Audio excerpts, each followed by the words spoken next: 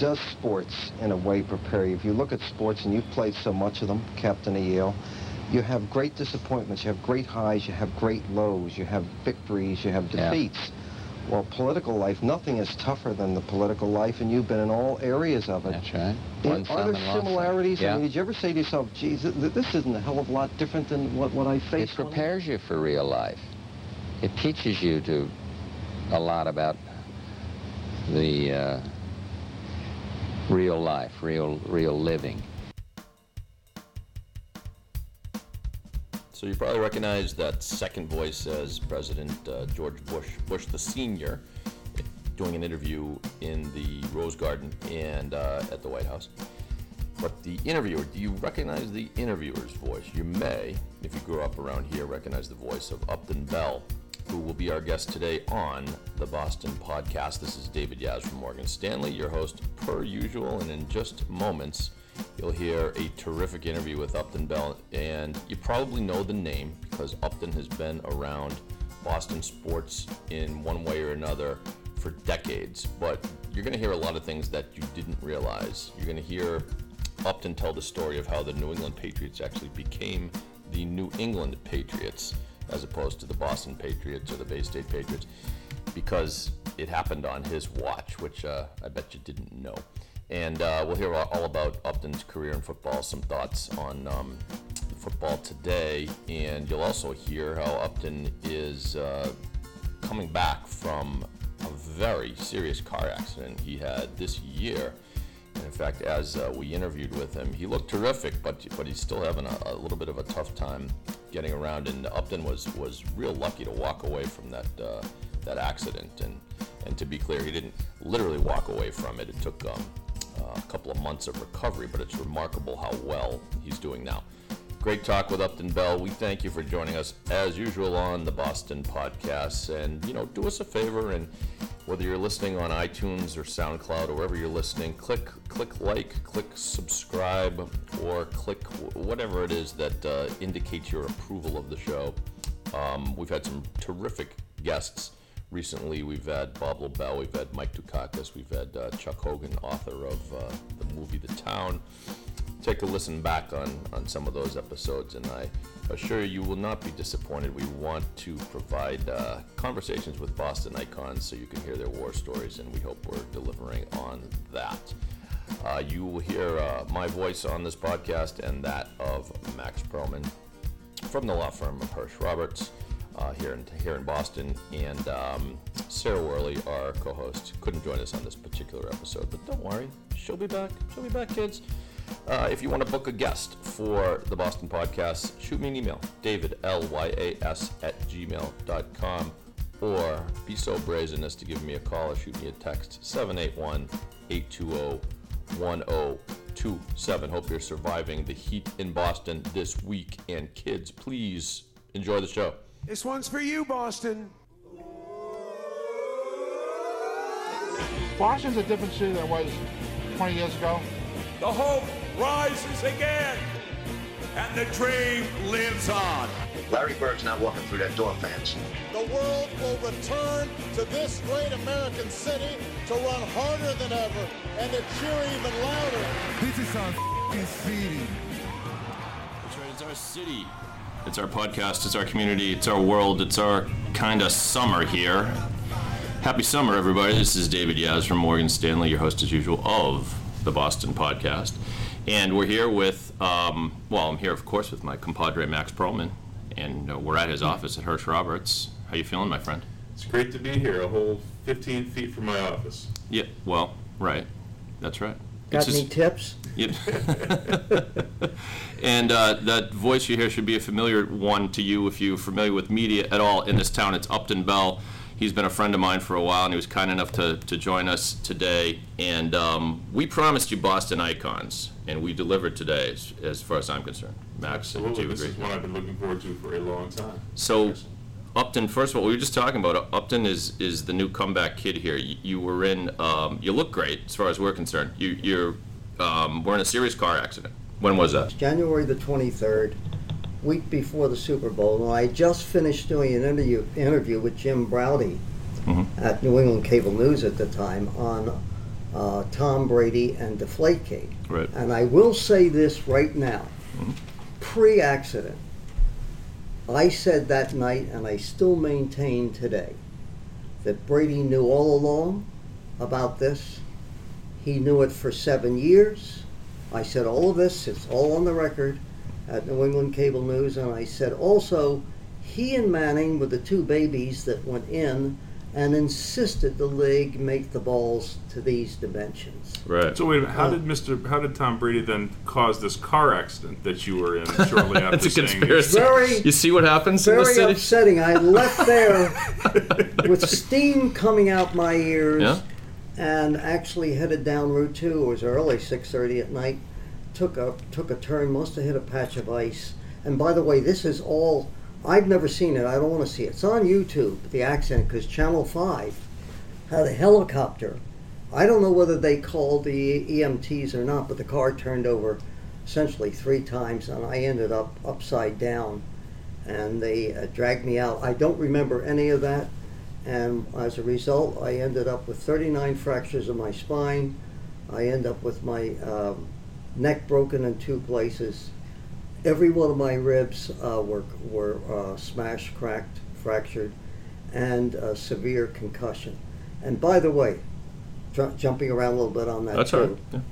I told doctors and everybody else I can come in contact, after spending maybe 3 weeks in a room with the blinds drawn, because when you have a severe, I'd never had a concussion before, at least that I know of. Mm-hmm. There is no way that I could have come back if I was a football player, and I really question even 2 weeks, even with all the tests they give them now, even when they send them back in the game. I had severe headaches. I could not really think that well. It was from the time of the accident till maybe 3 weeks into it. It was a complete blur. And I will say, and now because I had firsthand knowledge, I don't care what the National Football League says. I don't care what the doctors say. They can take a look at the cadavers and the brains, but there's no way that somebody can recover totally that brain. I think I'm all right. I might never be. I have no idea. Mm-hmm. I'm still sane enough to rap David Ortiz, the most selfish athlete in Boston history. Wow. But that's a bold statement. We've had it a lot. I'll back it up. Okay. But the thing is that it reminded me what happens to football players. But anyway, I survived it. And as I told you again before we got on the air, that most doctors I see at the MGH and the other 50 ones that I see are surprised I'm alive. You look, I can't even believe that this happened to you only months ago. Yeah. 20 pounds, that's a big... Hold on. So we're back, at least for the moment. We'll keep going, and I can edit that part out. But sorry folks, we had a little technical problem, and unfortunately we were talking about a lot of good stuff, but did we finish the thought on, you talked about Ortiz, I don't know. But then we started talking about your dad. So many people may not know your dad was really one of the architects of the NFL as we know it, right? Former commissioner, he was a longtime commissioner. That's how he sort of winded up his career, right? Well, he started off by founding the Philadelphia Eagles. They were the Frankfurt Yellow Jackets, and I recommend anybody listening to this. I don't get anything out of it, so I'm not pushing some product like ESPN. That his life story is called On Any Given Sunday. He invented the term. He did. Yeah, not the National Football League, and ironically, my brother owns the rights to that. Oh, wow. And that's why the movie Given Sunday with Al Pacino was not on Any Given Sunday, because we would have sued them if they tried to use that term. Well, but they used it. That was the name of the movie, right? No, it was called Any Given Sunday. Any Given Sunday, not on any. Oh my goodness! Was his term, but he had some clever lawyers. Founded the Philadelphia Eagles. That's lawyers. My son's one, so founded the Philadelphia Eagles, and then sold them. And he and Art Rooney became equal partners in the Steelers, and then became commissioner in 1946. Well, I have to ask Upton another question just on that same subject, just briefly, because I read something interesting about your dad, that he was credited with being the architect of the marriage between television and football, and he oversaw what was known at the time, and some still would call it the greatest game ever played. It was the championship game, right? And the legend was that during the closing moments of the game, and it was won in overtime by the Colts, I want to say. Yeah. Correct. And during the closing moments of the game, someone ran on the field and interrupted play. Yeah. And at the time, it appeared some crazy person just had run on the field. But then the word started leaking out that it was actually some low-level NFL official, because the feed had cut out, the television feed had cut out, right? Is that true? It wasn't a low official. It was one at the network. NBC had the championship game, right. and they had lost the picture. And that's when they found out how many people in America, I mean, everybody was going crazy. Here's this game that's about to go into overtime. And they lost the picture. So they sent a person out there, a low-level person, to delay the game and chase them off the field and all the other stuff. Wow. I was at the game, actually. I was at the three greatest games that changed the history of the NFL. The 48 game in the snowstorm in Philadelphia, that was the first nationally radio game, and then the 58 game, and then I was the personnel director of the Colts when we lost to the Jets in '68, which changed again the league and the way America looked at the AFL. By the way, where's your Super Bowl ring? Did you get a Super Bowl ring? Super Bowl 5? You know what? I almost lost the Super Bowl ring the night of the accident. Jim Browdy had asked me to bring. I only bring it out once a year. It's in a safety deposit box, and I brought it out to show him on television. He wanted to see it. Yeah. And in the accident, when I was turned upside down, the ring fell off in the car. Oh man! And luckily enough, somebody went out to the car and found it. Oh my goodness! So, life is luck. You were Be an outlier. You were director of personnel, essentially the GM of the Colts. Yeah, I did all the drafting. Yeah. Ring had a lucky horseshoe on it, so it's going to come back. Yeah, well, that's right. But the other interesting thing about that ring is, and the reason it's so valuable, is the Baltimore Colts no longer exist. Right. That's a collector's item. Yeah. And I also have the watch from the '68 Super Bowl when we lost to the Jets and changed football history. Yeah. So. Oh, you were on Shula's staff? I'm sorry. Oh, I was the personnel director during that game, yeah. And then we won. Shula left the following year, but I stayed till '70 when we beat the Cowboys in the last few minutes. So wait, we are talking about '69, the Joe Willie Namath, right? It was played in '69. It was a '68 game. Okay, right. Yeah. So I've never asked this of anyone who was at that game. Was it a shocking? I'm sorry to bring up a sad memory. Was it a shocking of a defeat as history has regarded it? I think it was, and I think it still today is always mentioned. I wasn't surprised because of a few things. One, Weeb Eubank used to be our coach before Shula, and he knew our offense pretty well. I mean, Shula came in, he changed some things, but other things he did not. The other thing is, when I started looking at the film, I said, this team is better than we think they are. With all that said and done, it still should have been Emily Rooney's game, but she just walked into the room. It's Media Legend Day here at the Boston Podcast. Emily Rooney just entered the studio. Hi, Emily. I should really get down on both knees, kiss the feet of Miss Emily Rooney. There's no sarcasm there. Okay, it's not allowed here. No. Okay. Well, that's just that. So, the upset I think of my lifetime will always be the Patriots against the Rams in 01, right? And was it that kind? So it was that kind of feeling. I would say so. In fact, it's funny. Dan Shaughnessy, who Emily knows, had called me before that game, and he said, "Who has a better chance of winning, the Jets when they beat your team in '68, or the Patriots?" I said, I said, like everybody said, the Patriots have no chance, none. Of course, of course, I didn't know that they had that spy taking. Oh, stop it! Stop it! Taking a look at that. You know, that guy, by the way. Yeah. By the way, who claimed that when they brought him into the league office and talked to him, a lot of those tapes have been destroyed, just as Spygate. There was another tape with Spygate, and I know we're jumping all around. Well, it's okay. Let's talk about that. Goodell burned that tape. They asked for the Spygate tape? No, there were 3 tapes. He saw 2. Yeah. And the third one he burned. And also, the question was asked to him because the deal was that Belichick would write a letter that acknowledged that he had committed this mortal sin, Infraction. whatever the hell that is, and that he would readily admit, because Goodell had fined them and said it was him, and Belichick went back on his word.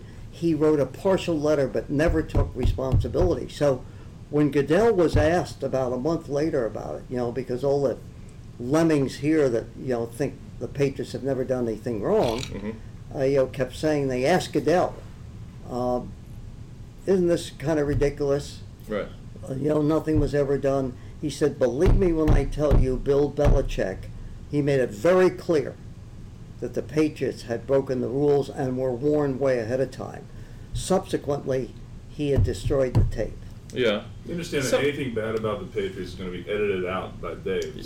So we want not to have much of a show. That usually happens with ESPN. Are you still better for Jim Plunkett hitting Randy Fataha in the fourth quarter of that game in 71?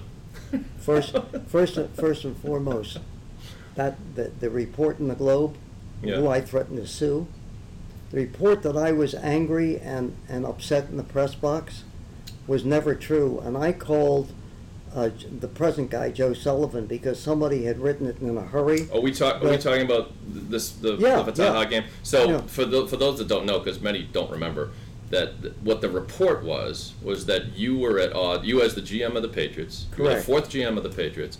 You and the report was that the head coach John Mazur, that was his name, just passed away a couple of years ago.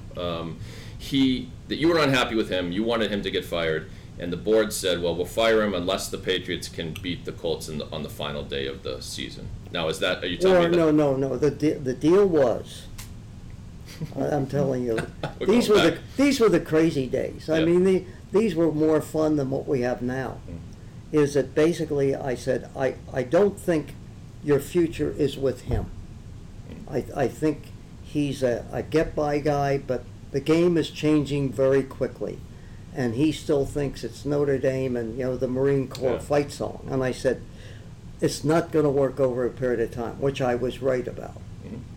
And they said, okay, because they had a board of directors. And I said, you know what, football is not about board of directors. Of course, they didn't like that, but I said, it's a dictatorship. You hire somebody to do the job, and if they don't do the job, you fire them. Right. I said, but it shouldn't be up to the vote of the board. Well, we got into all sorts of legalities. So the agreement was that if we were beaten by 2 touchdowns or better, they would give me my wish and he would be gone. So that was already out of the picture by the 4th quarter because we were in the game. Right. And so when Plunkett, which was a big upset, threw a touchdown pass to Randy Fataha. Actually, the Colt defender fell down. Somebody had written years later that I was seen really upset in the press box, which was not true. I mean, if I was upset, do you think I'm going to show it in front of everybody else with this deal out there? Right. So that's what happened with the story, basically. Well, if you had stayed as a GM, we might never have had you in the media, and that would have been the true loss, I think. I'm not sure. I'm not sure it'd be a great loss. Let's take a quick break. We'll be back with more stories from Upton. This stuff is great. And so for all you football heads out there, hope you're enjoying it. Join us on the other side on the Boston Podcast.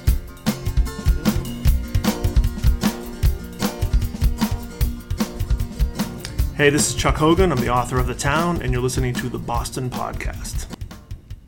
Yes!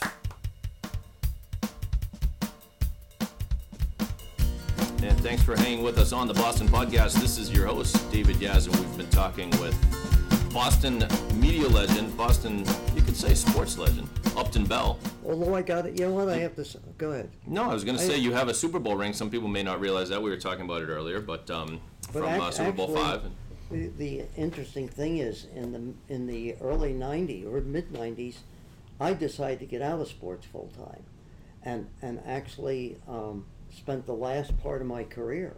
I mean, I did Sports Beat and I did other shows that would be weekly or something like that, but actually I decided I had enough of sports. You did news, yeah, you did news. I did the talk radio. And actually the show that I did out at WTAG 3 years in a row was cited by the Associated Press as the best talk show in New England. Excellent.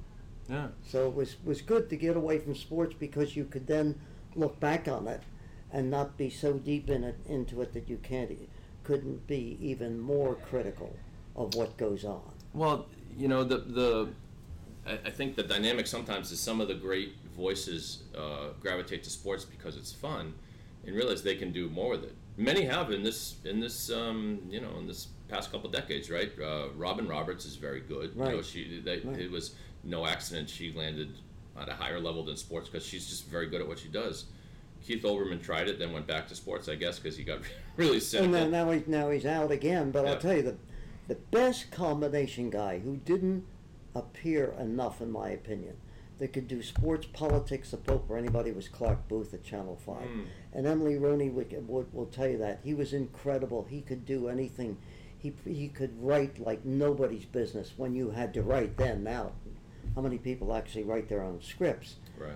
But he was the most talented. He could go out to Fenway Park and talk about the Red Sox, but then he could go to Rome and talk about the Pope.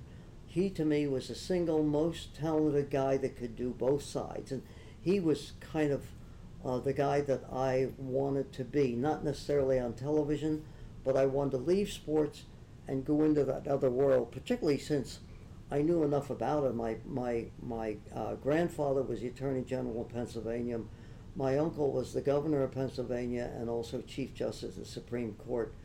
They're on both sides of my family. The Uptons and the Bells, they go all the way back. And again, if your listeners will go get the book On Any Given Sunday, which came out about 4 years ago, you'll see the family tree on both sides. Actually, on my father's side, it goes all the way back to Abraham Lincoln's sub-cabinet.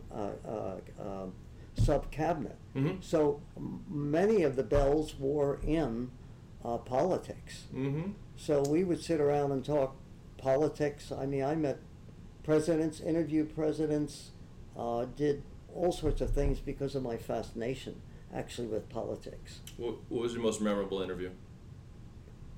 I would say one, from a TV standpoint, George Herbert Walker Bush in the White House. It was quite unusual, and probably. Were you in the Oval Office for the interview? Oh, we did it in the Rose Garden. Okay. And he was probably the most human of all politicians I ever met, and it came across that way. The most interesting, even though it was through a computer, was Stephen Hawking. I got lucky. Oh my goodness. And was able to interview Stephen Hawking through a friend of mine, and then met him when he came here once to appear at the Wilbur Theater to talk to a massive audience. I was able to go in and sit with him for a half an hour and talk to him naturally through his computer. Right. But an amazing interview. I've interviewed 4 presidents, 35 or so Pulitzer Prize winners, 5 Nobel Prize winners. You name it, from Hawking to the Dalai Lama to presidents, and that to me was more interesting than any athlete I think I've ever interviewed. Maybe Ted Williams, because he was so interesting in a lot of other subjects, and there were a few, but mainly that outside world that I went to, away from the, as they call it, the candy store, although it's no longer the candy store because now you have robberies, rapes, wife beating, the whole routine. So, first, Bush the senior, I think history has treated him well. I think because you said he's genuine. He's probably not regarded as particularly popular around here. When we interviewed Mike Dukakis, he reminded us of a quote that he had said, which is, and it was when George W. was running for president. He said, "This is terrible." He said, "I owe America an apology. If I just beat the old man when I had the chance, maybe the son wouldn't be in." And then he said, "Now we've got a third one we have to worry about." But compared to the modern version of Republicans, he seems like such a gentleman, right? Well, he's a gentleman, but you got to remember, and tpeople tend to knock his presidency down because he only served one term, and looked like at running for the second term that he was tired of the whole thing. You remember the famous scene looking at his watch and then looking like he was relieved when it was over. But remember, this guy was a congressman. He held many, including the CIA, many of the most important offices in this country's history, and then went on to become president. And what killed him, of course, was when Ross Perot, that nut, got in the race, and it was a three-way race, and it enabled President Clinton to get in. But he had enough courage. It cost him his presidency.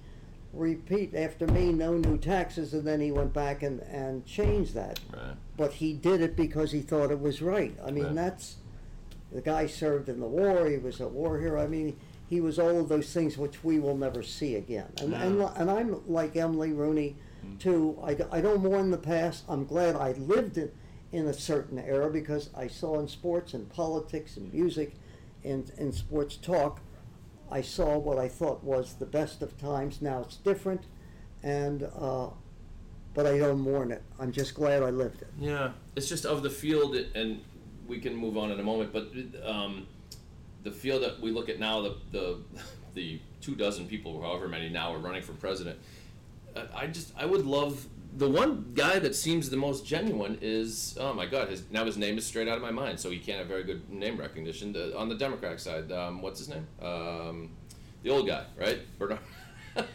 Bernie Sanders. Bernie Sanders, thank you, Bernie Sanders. Yeah, not a chance, won't have a chance. He doesn't, but at the very least, he comes off as informed and serious, and there's not a lot of this phony, image handlers all around him and all this, and because don't you think that's it's at an all-time high, that sort of thing? Yeah, but everything is right now. It's because and you touch on a little bit with Emily, is that basically we live in the era of the internet, of the 24/7, of the fast decisions, of the con men that are out there.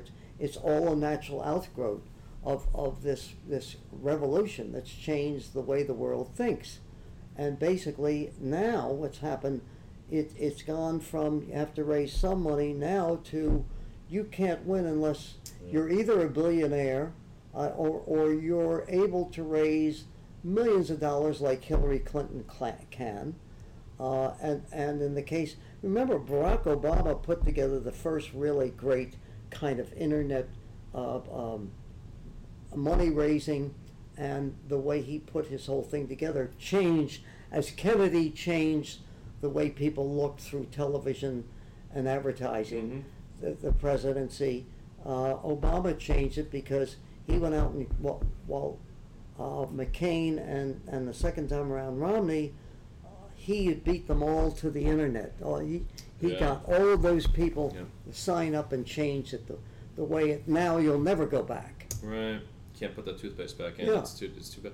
So I'm going to switch gears. We were talking about something while the microphone wasn't rolling here, but I am sitting across from the man responsible for the New England Patriots, and when I say that, I mean in a specific way, that they are called the New England Patriots. And so you take credit for that, right, Upton? Tell us that story. I guess I should, because in some ways every time I hear it, I think of some of the discussions and problems I had to face with the board of directors. I had to deal, besides Billy Sullivan, which was bad enough as it is, or as it was a board of directors that certain things had to get through. And I remember when the first week I arrived here and I saw headlines like the BS Patriots will be moving here and there, and all I can think of is the bullshit Patriots or Billy Sullivan Patriots. Oh, yeah. BS. So, and they were. Is there any chance that he did that on purpose? No. That's one of the few things I don't think he did on purpose. I think he did certain things on purpose, but I think he fell into a lot of things and didn't think them out. Yep. And I said, oh my God, we got to do something. So what I did is I put together an argument and a paper together for the board of directors and said, look, we're going to be moving to Foxborough. We're midway between Boston and Providence, and we're kind of in the middle of Connecticut and then growing out. And you've got to start really selling season tickets. Plunkett's coming and some other good things. But let's make it New England's team and see if we can do promotions and draw from all over New England. So I convinced them to change it to the New England Patriots. Wow. And actually it did work out because particularly in the beginning, we were getting season tickets and drawing people from all over. They could identify with the idea it's New England now. It's not Boston. And it's funny because 3 years ago, I was on the Sports Hub with Dan Shaughnessy, and he's the one that wrote the story. He said, "Are you the guy that renamed them the New England Patriots?" And I said, "Yeah, I'm the guy." It is. I don't know if the full extent of your genius occurred to you at the time, but just the fact that half of Connecticut roots for the Patriots, right? I mean, and it's anecdotal, but. You can. There are lines you can draw, and I've seen polls on ESPN or whatever, that about half of Connecticut is Giants, mainly Giants territory, maybe some Jets scattered in, but mainly Giants. But the other half is Patriots country. I wonder if anyone in Connecticut would have rooted for the Patriots if they continued to be called the Boston Patriots or the Bay State Patriots. I'm not sure that they would. Right. Yeah. And Shaughnessy had argued with me on the show. He said, well, that's really disloyal. He said, the Detroit Lions are still Detroit Lions, and they're out in Pontiac, and they're going to move or have moved to their new place. And I think I said to him, well, look at the fraud of the New York Giants and the New York Jets. Right. I mean, over in New Jersey. They should be the Jersey Jets and the Jersey Giants, or something, because they're not in New York State. They're out of state. So I mean I thought that whole thing out, but I said I better get it done quickly because, people when I got here were making fun of the Patriots. They had finished in last place, and Sullivan and the board of directors are talking about, selling it and going to Memphis, and the toilets didn't flush, and all of these other things. And I said I better get something that is not only respectful but also reflects New England. So. And you were prescient because I mean. First of all, maybe it's because we're so used to it, but the name has an elegance to it. It has a rhythm to it. Boston Patriots doesn't sound right. No. And the fact that they're playing Foxborough, there is a tension there. Maybe the Lions have it wrong or what have you, but to think that you had that foresight, and then you have Bob Kraft standing up after 9/11 and saying, we're all Patriots. We're and all all Patriots, that. yeah. But New England Patriots. I mean, it all tied into my mind. There were two things I wanted to do when I got here. One was to try and change the image of this franchise, which people had started to think was a joke, right? And bring it kicking and screaming into the NFL in a different era. And the other thing was hiring people, because they had essentially no drafting staff, was to join a scouting combine, which I belonged to at the Colts, and also to bring in people that really knew how to draft football players. Yeah. So, well, you ushered in I mean, people think of the Parcells, Bledsoe, and Kraft era as sort of the one that franchise turned the corner, but you turned a corner as well. Like Plunkett and Vitaja and company instilled some excitement finally, in Foxborough. Remember that my first year. Yeah. Before I had this falling out with Sullivan and the whole Mazer thing is, we beat the Colts, which I was on, the Super Bowl champions the year before. In Miami. And Miami. You throttled him, something 37 or 17 or something like that. Yeah, killed him here and beat the Raiders on the opening day, who was a finalist for the playoffs. My parents, so I grew up in Sharon, where I live now, and my parents had season tickets from the first day the stadium in Foxborough opened. And what you just said about the topsy-turvy history of the team, I don't know if anyone's ever written it, because I remember hearing an interview with Will McDonough. He knew the full story before I got here. He should have written that book, but Will, I don't know if he ever really liked writing so much. He loved reporting. He loved reporting. Yeah. He and I end up doing a show together on Channel 7, Will and Upton. Yep. So, I mean, Oh, I miss him. He was great. But, right, it was the toilets didn't flush, and who was it Bucko Kilroy, who you hired? I hired. Was it Bucko who got electrocuted with the microphone? No. That was way before me. That was Cleve Rush came here in his opening. Right. In fact, at my press conference 3 years later, I said, I want to say to you at the very beginning that I promised not to get electrocuted today. Okay.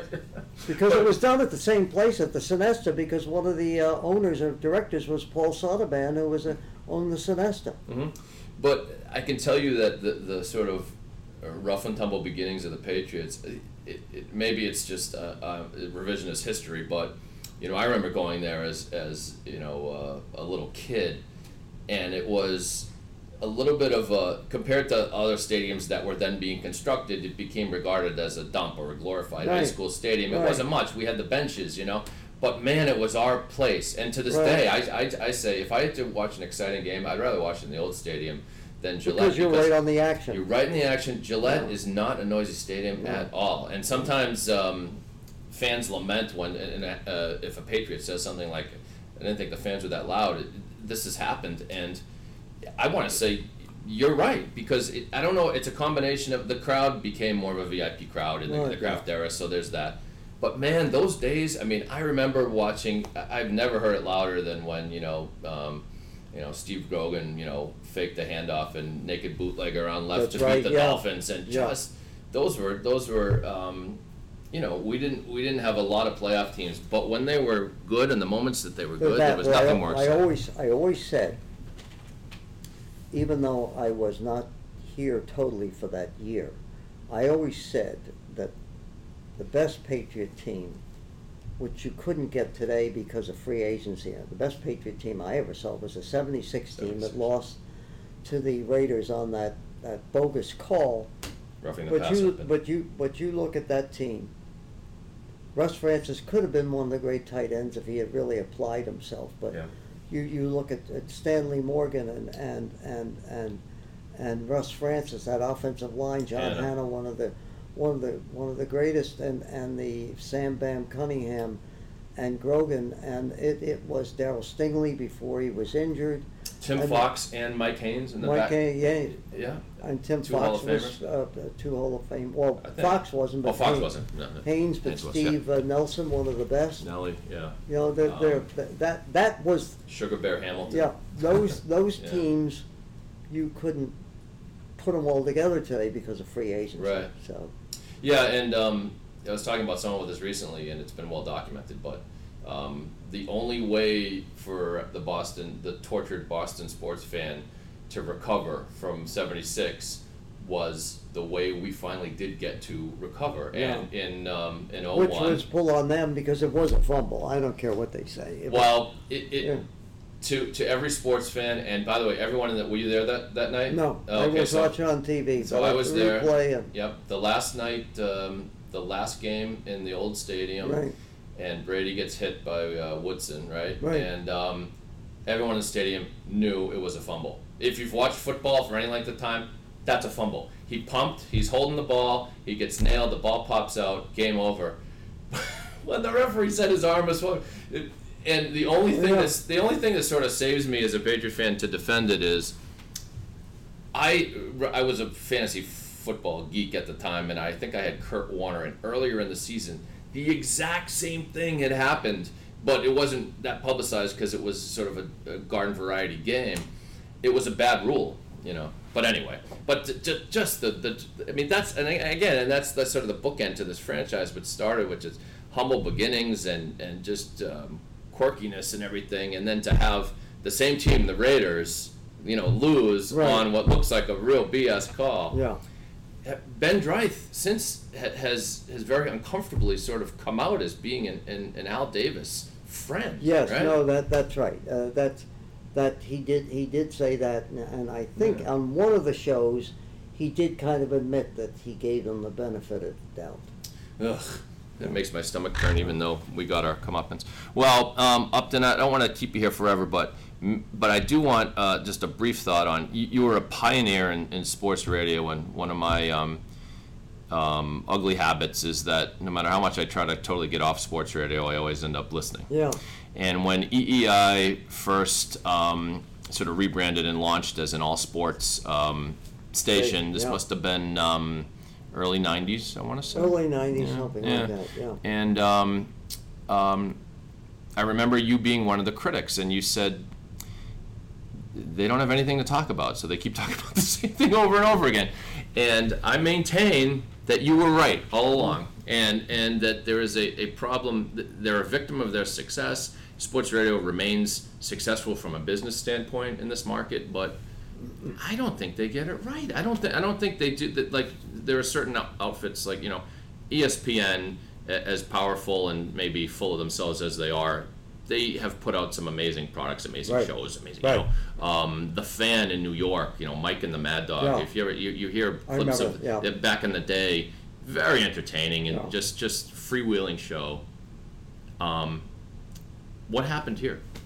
Well, I think a couple things. One, when Lobel and I were doing it, and then later on, even on television, with our group of Bob Bryan, Lobel, myself, and Joe Fitzgerald on Sports Beat, which lasted a lifetime. And this business, a lifetime is 10 minutes in this business, and that lasted 7 or 8 years. But the thing that happened is, in order to pay the huge salaries. See, the most sports shows, we did 2 hours, and you packed everything into 2 hours.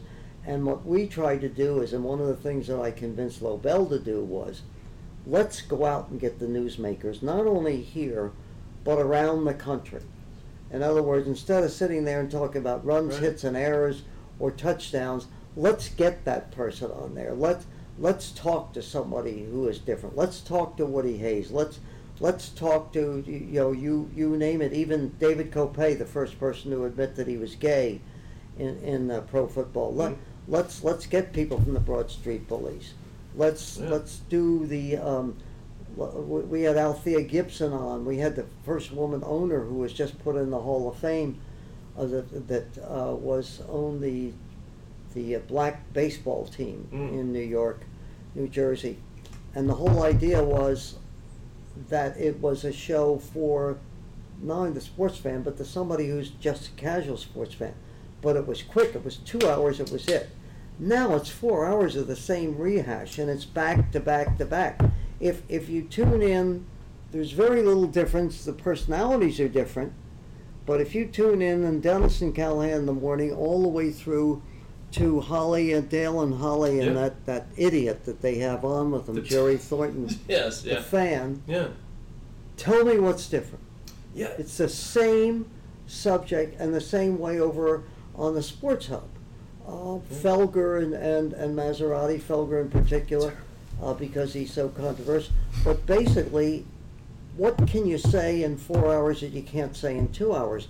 But they'd have to have 2 hour blocks and even pay more people. I think that's one thing. I think the other thing is that the computer has come in and in some cases been great for businesses. But the other thing is I had to do my homework. I had to read, I had to watch and do everything. Not that these guys don't. But if somebody calls in with a question I didn't know, I better find out. Right. Now you've got the computer in front of you. Yeah. Any idiot can be an expert. Right. Any idiot.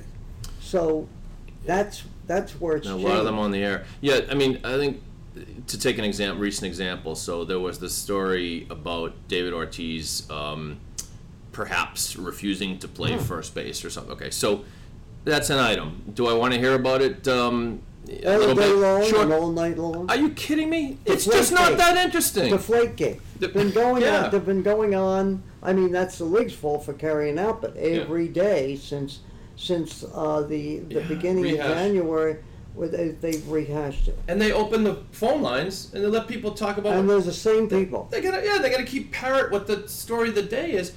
Excuse me, it's your show. You've got a remarkable opportunity here. There were, as Ted Sarandis used to say, there are hundreds of thousands of people listening. Don't you have something to say, caller? And instead, they let the topic of the shows be dictated by the callers, and so the callers are, they're lemmings and they're parrots. If you listen enough to the shows, the same people who call EI call the Sports Hub. There might be some differences there. And again, you know what? I'm not here to criticize them. They do what they think is going to go in this era. Yeah, I did what I thought was going to go, and I think could bring it back and do it and be pretty successful again if I wanted to. I mean, but I don't want to sit there for 4 hours and talk about the same subject. You tune in to be entertained. You tune in. You're a passionate sports fan, but that doesn't mean I want to hear over and over again about why Big Papi should shut up and play first base or something. Let's actually have a topic. Let's talk about who the greatest first basemen of all time were. Let's talk about the best and worst food you've ever had at a stadium. Let's interview the newsmakers. But I think the other thing that's changed is a lot of other things have gotten into under the name of sports, like politics, and who doesn't like whom, and who's stabbing each other in town. And the minute I hear that, the minute I hear anything, although I think the two guys, Toucher and Rich, are pretty good in the morning. They're funny.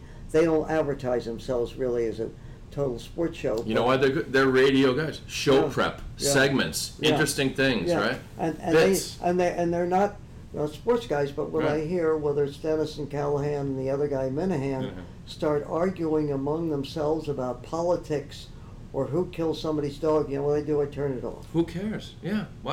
And Minahan is a guy who maybe he has a little talent, but they brought him in to be irascible or whatever, and to be the contrarian, but he's way over the top, just always fighting here and there. He got into a big fight with Christian Fourier over nothing, and it was embarrassing. They will tell you. I mean, there's something wrong with the guy. I mean, he's on the edge all the time, but that's you like a little tension. And you like guys going back and forth, but not to the point it's gotten. Well, your model, I think, is the way to go. I mean, and your model was, in a manner of speaking, stolen by ESPN when they did the Sports Reporters, which, for my money, is still one of the better shows. It's a half hour. Yeah. Interesting people. Bob Ryan's a regular on there. Yeah. Bob Ryan is great at getting out an interesting point in about 60 to 90 seconds, and then you're done. Move on. Let's talk about something different. No, you're absolutely right, but that's not what it is now. Well, my friend, I've taken up too much of your day, but it's great to see that you're healthy. And so, what can we plug for you, Upton? What are you working on? I am working on something, but unfortunately I can't. I will let you know when. Okay. But in this case, it's not a sports thing, but it's bigger than anything I've ever done. Oh my goodness! Talk about a teaser. Okay. All right. Well, we're gonna. So when they're about ready to announce it, I will let you know, because it encompasses the 39 years I've been in the business. Oh my goodness! It's going to be a tremendous project. And you mentioned your son Chris, who your biggest triumph of your entire life, Upton. You put a kid through Milton Academy. I know, because he was my classmate. That's I know. Milton Academy, and. Then he went up to Exeter. Well, he went to Exeter for 1 year and then came to Milton Academy and went on to Pennsylvania, then went on to Georgetown Law School. My goodness, you must have done something right. Is he? Where is he practicing law? He practices himself. He doesn't like a big firm. Is he in Boston? Or? He's in Beverly now. Okay. What kind of law? He lives down there, but he practices in the area. What kind of law does he practice? I have no idea. Well, if you need a good, honest lawyer, Chris Bell, look him up. Okay. Right? Thank you, David. My pleasure. Talking with the great Upton Bell. And Upton, geez, this has been such a pleasure. We will have you on again. I hope you'll join us again. And please join us next time on the Boston Podcast. It'll be tough to top this hour, but we'll do our best next week. And check us out online at thebostonpodcast.com. Thanks for joining us. See ya.